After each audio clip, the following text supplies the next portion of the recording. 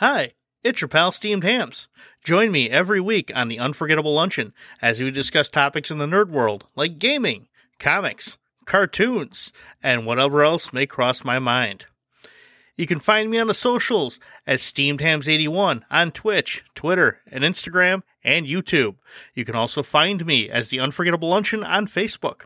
And check out Steamed Hams Merchtorium, the link to which will be in the description of this podcast. The Unforgettable Luncheon, nerd comedy at its okayest. What do you get when you take a bunch of sci-fi references, add zany humor, and a bumbling space janitor who keeps accidentally saving the universe? You get the Space Quest series, the hilarious adventures of Roger Wilco. We're talking about the life and many deaths of Roger Wilco today on the Unforgettable Luncheon.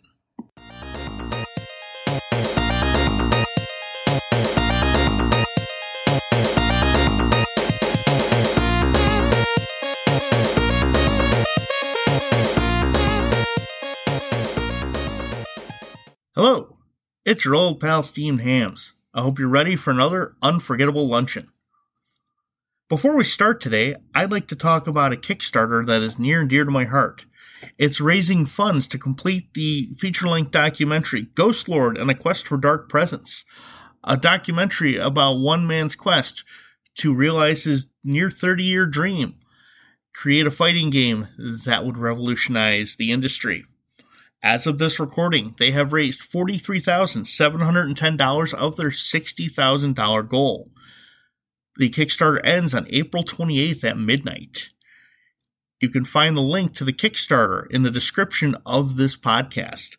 I hope you're able to help, and if you are not able to financially help, please share this Kickstarter. Maybe someone you know can help. If you don't want to take the link, you can always go to Kickstarter.com and search out Ghost Lord and the Quest for Dark Presence. Thank you for your time, and now, on with the fun. Space Quest was released in 1986 for the PC by Sierra Online. It was the brainchild of Mark Crow and Scott Murphy, aka the two guys from Andromeda.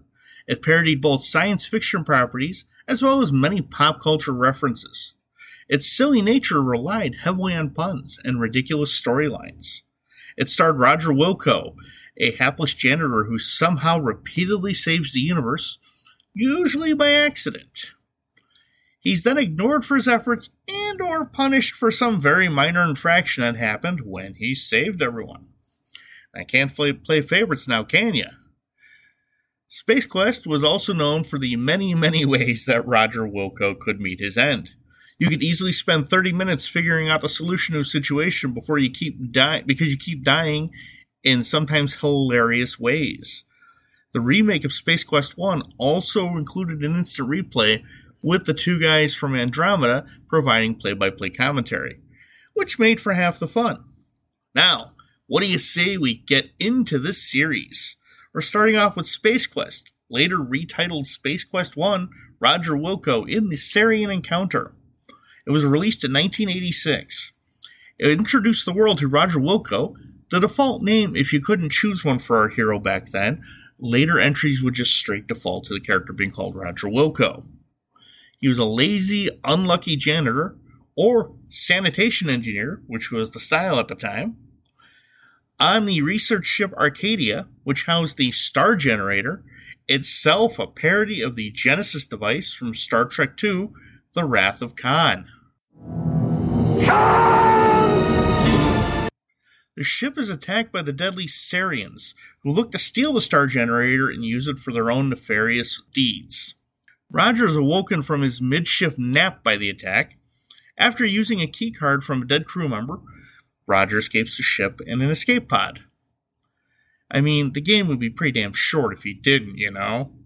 So, Roger crash lands on the planet Corona, where he is tasked by a disembodied head to kill a creature called an Orat. That thing was an ugly sucker. I mean, yeah, the graphics back then were kind of but still, it was an ugly sucker. After killing it and getting a land speeder for your troubles, you have a choice of trying to navigate the landscape yourself in a mini-game, or just letting the game do it for you.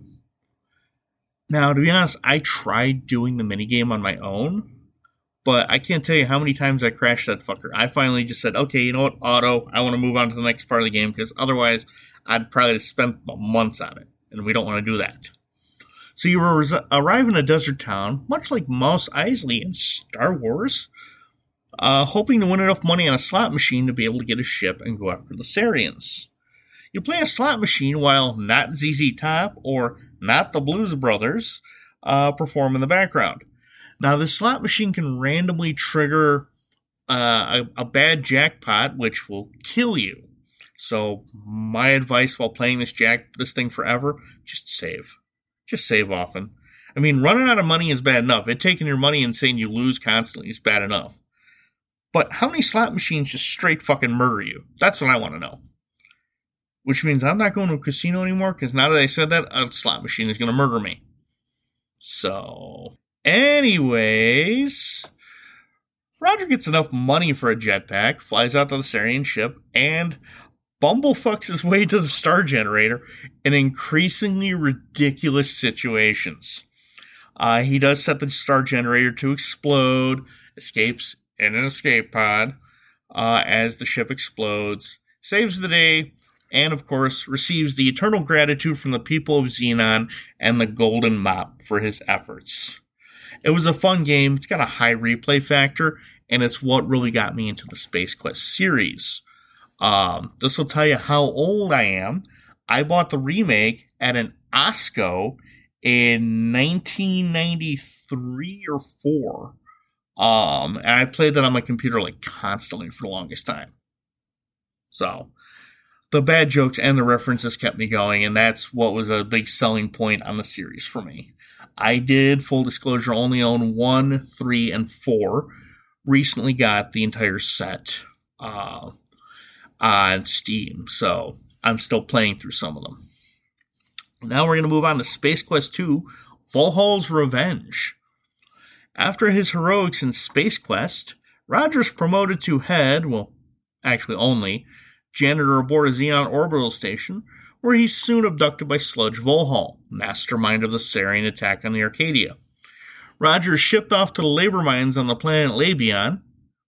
Well, we could take that name a couple of ways, as punishment from Volhall for fucking up his plans.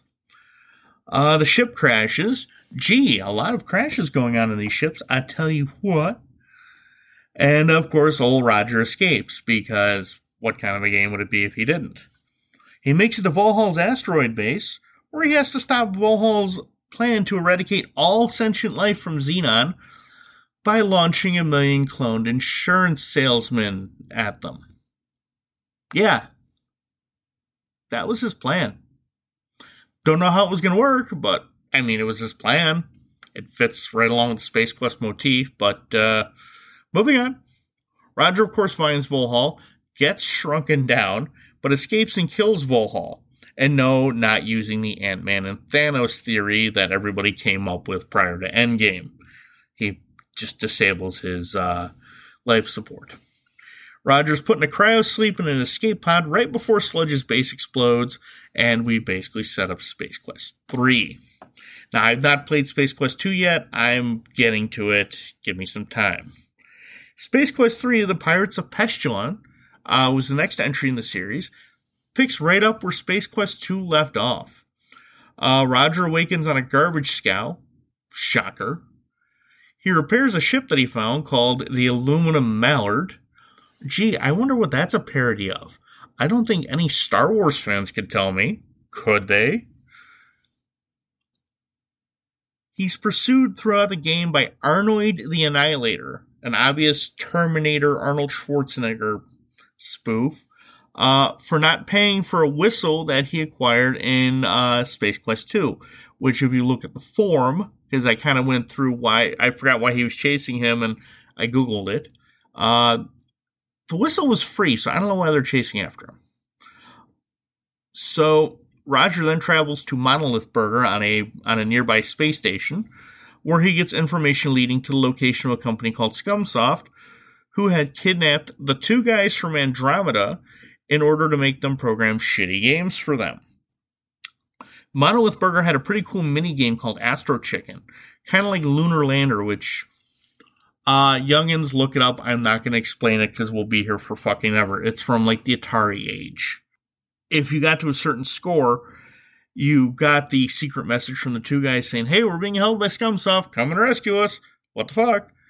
And it had a very catchy tune with it that is still stuck in my head to this day.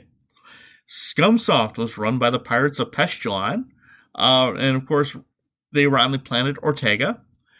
Roger sneaks into their impenetrable Scumsoft building and battles CEO Elmo Pug, who I swear to God looks like a Far Side nerd character. Pug battles Roger in giant mechs, basically playing Rock'em Sock'em Robots. I'm not making this shit up. It's really how it went. Roger, of course, defeats Elmo and escapes with the two guys, and after battling Scumsoft ships in their ship, repair their warp drive that was damaged, which fires without a course being laid, so of course they go off and get transported to a whole different dimension. Ours. So of course Roger drops off the two guys at Sierra Online and Earth in our dimension, and leaves once he's turned down for a janitor's position. You think a man just brought these two alien programmers to you and, who are going to revolutionize your company, and he's a hero, and he says, hey, can I mop your floors? No. Bullshit, dude. Well, I'll make him CEO then, I don't know. What the fuck do you want me to know? I don't know their business decisions. I don't even think Sierra's around anymore, but a lot of older computer companies are not around anymore. Anyways, moving on. Space Quest 4, Roger Wilco and the Time Rippers.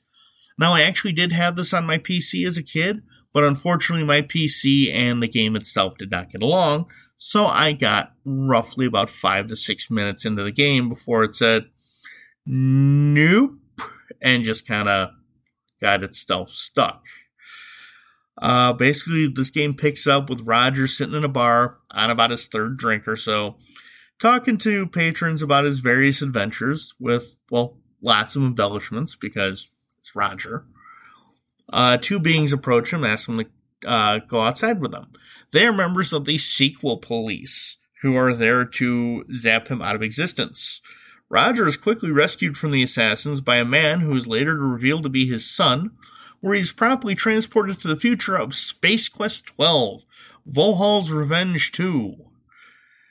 Roger escapes once again, well, after a ton of trial and error, because so much in this particular game kills your ass, and is transported to Space Quest 10, the Latex Babes of Estros, a parody of an adult game called Leather Goddesses of Phobos.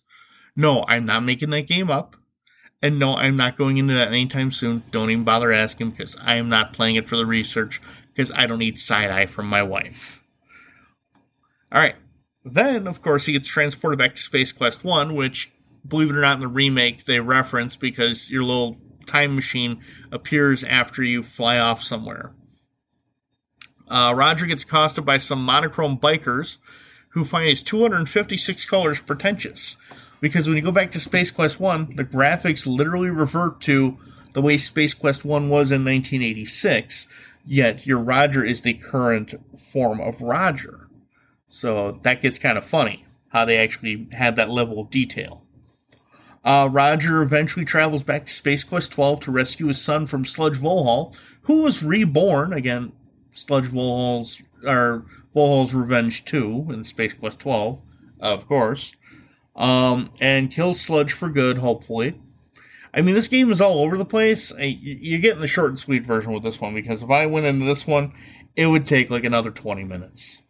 So, anyways, moving on. We're going to Space Quest 5, The Next Mutation. I just recently started playing this one. It is funny as hell.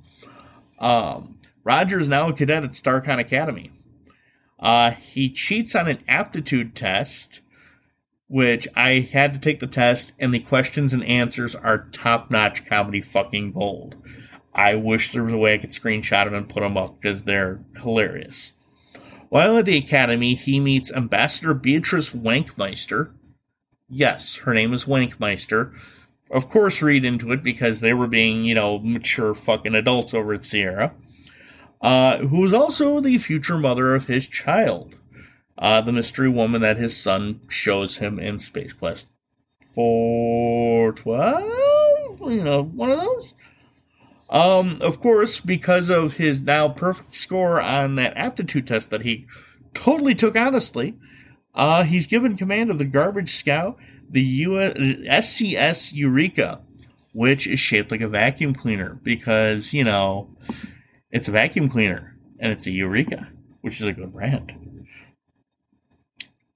All right, and of course, while on the Eureka, he goes on several small missions, mostly parodies of Star Trek episodes.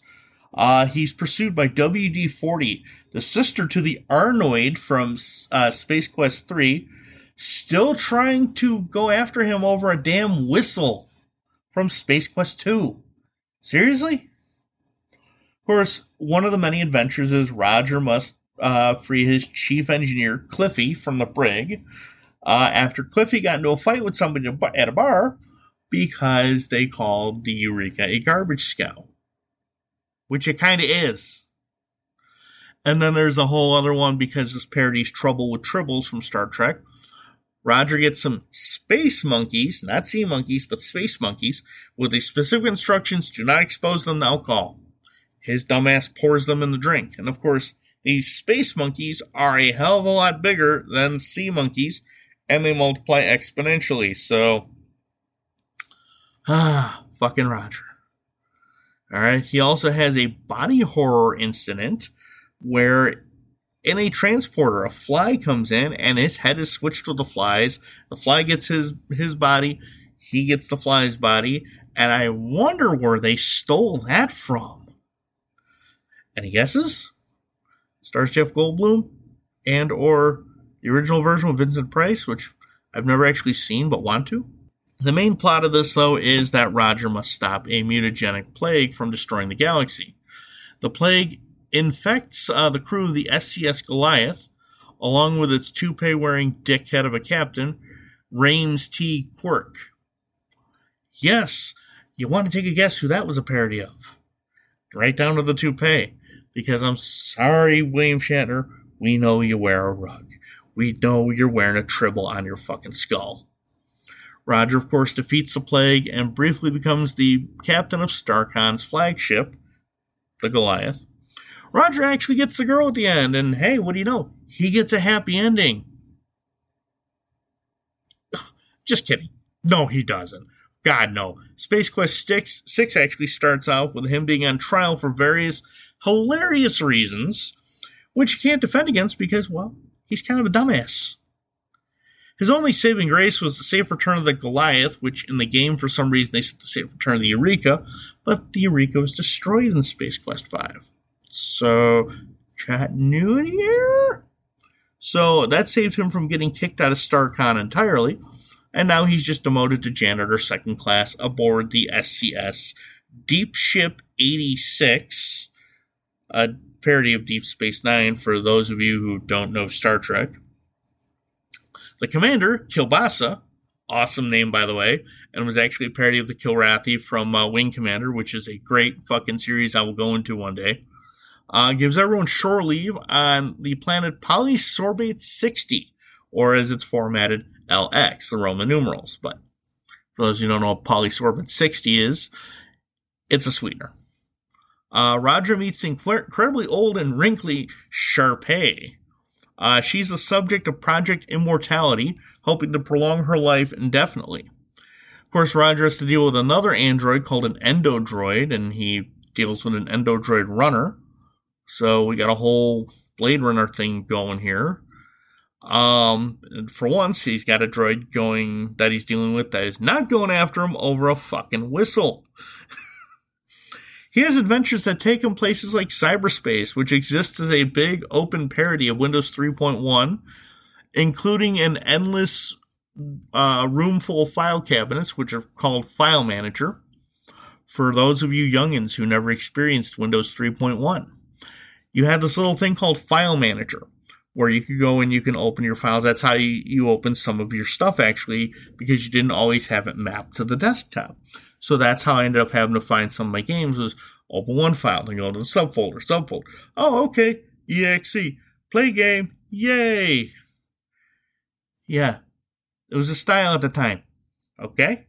So, another adventure has him shrunk down and going into the body of Corman Stellar Santiago, a great parody of Carmen Sandiego.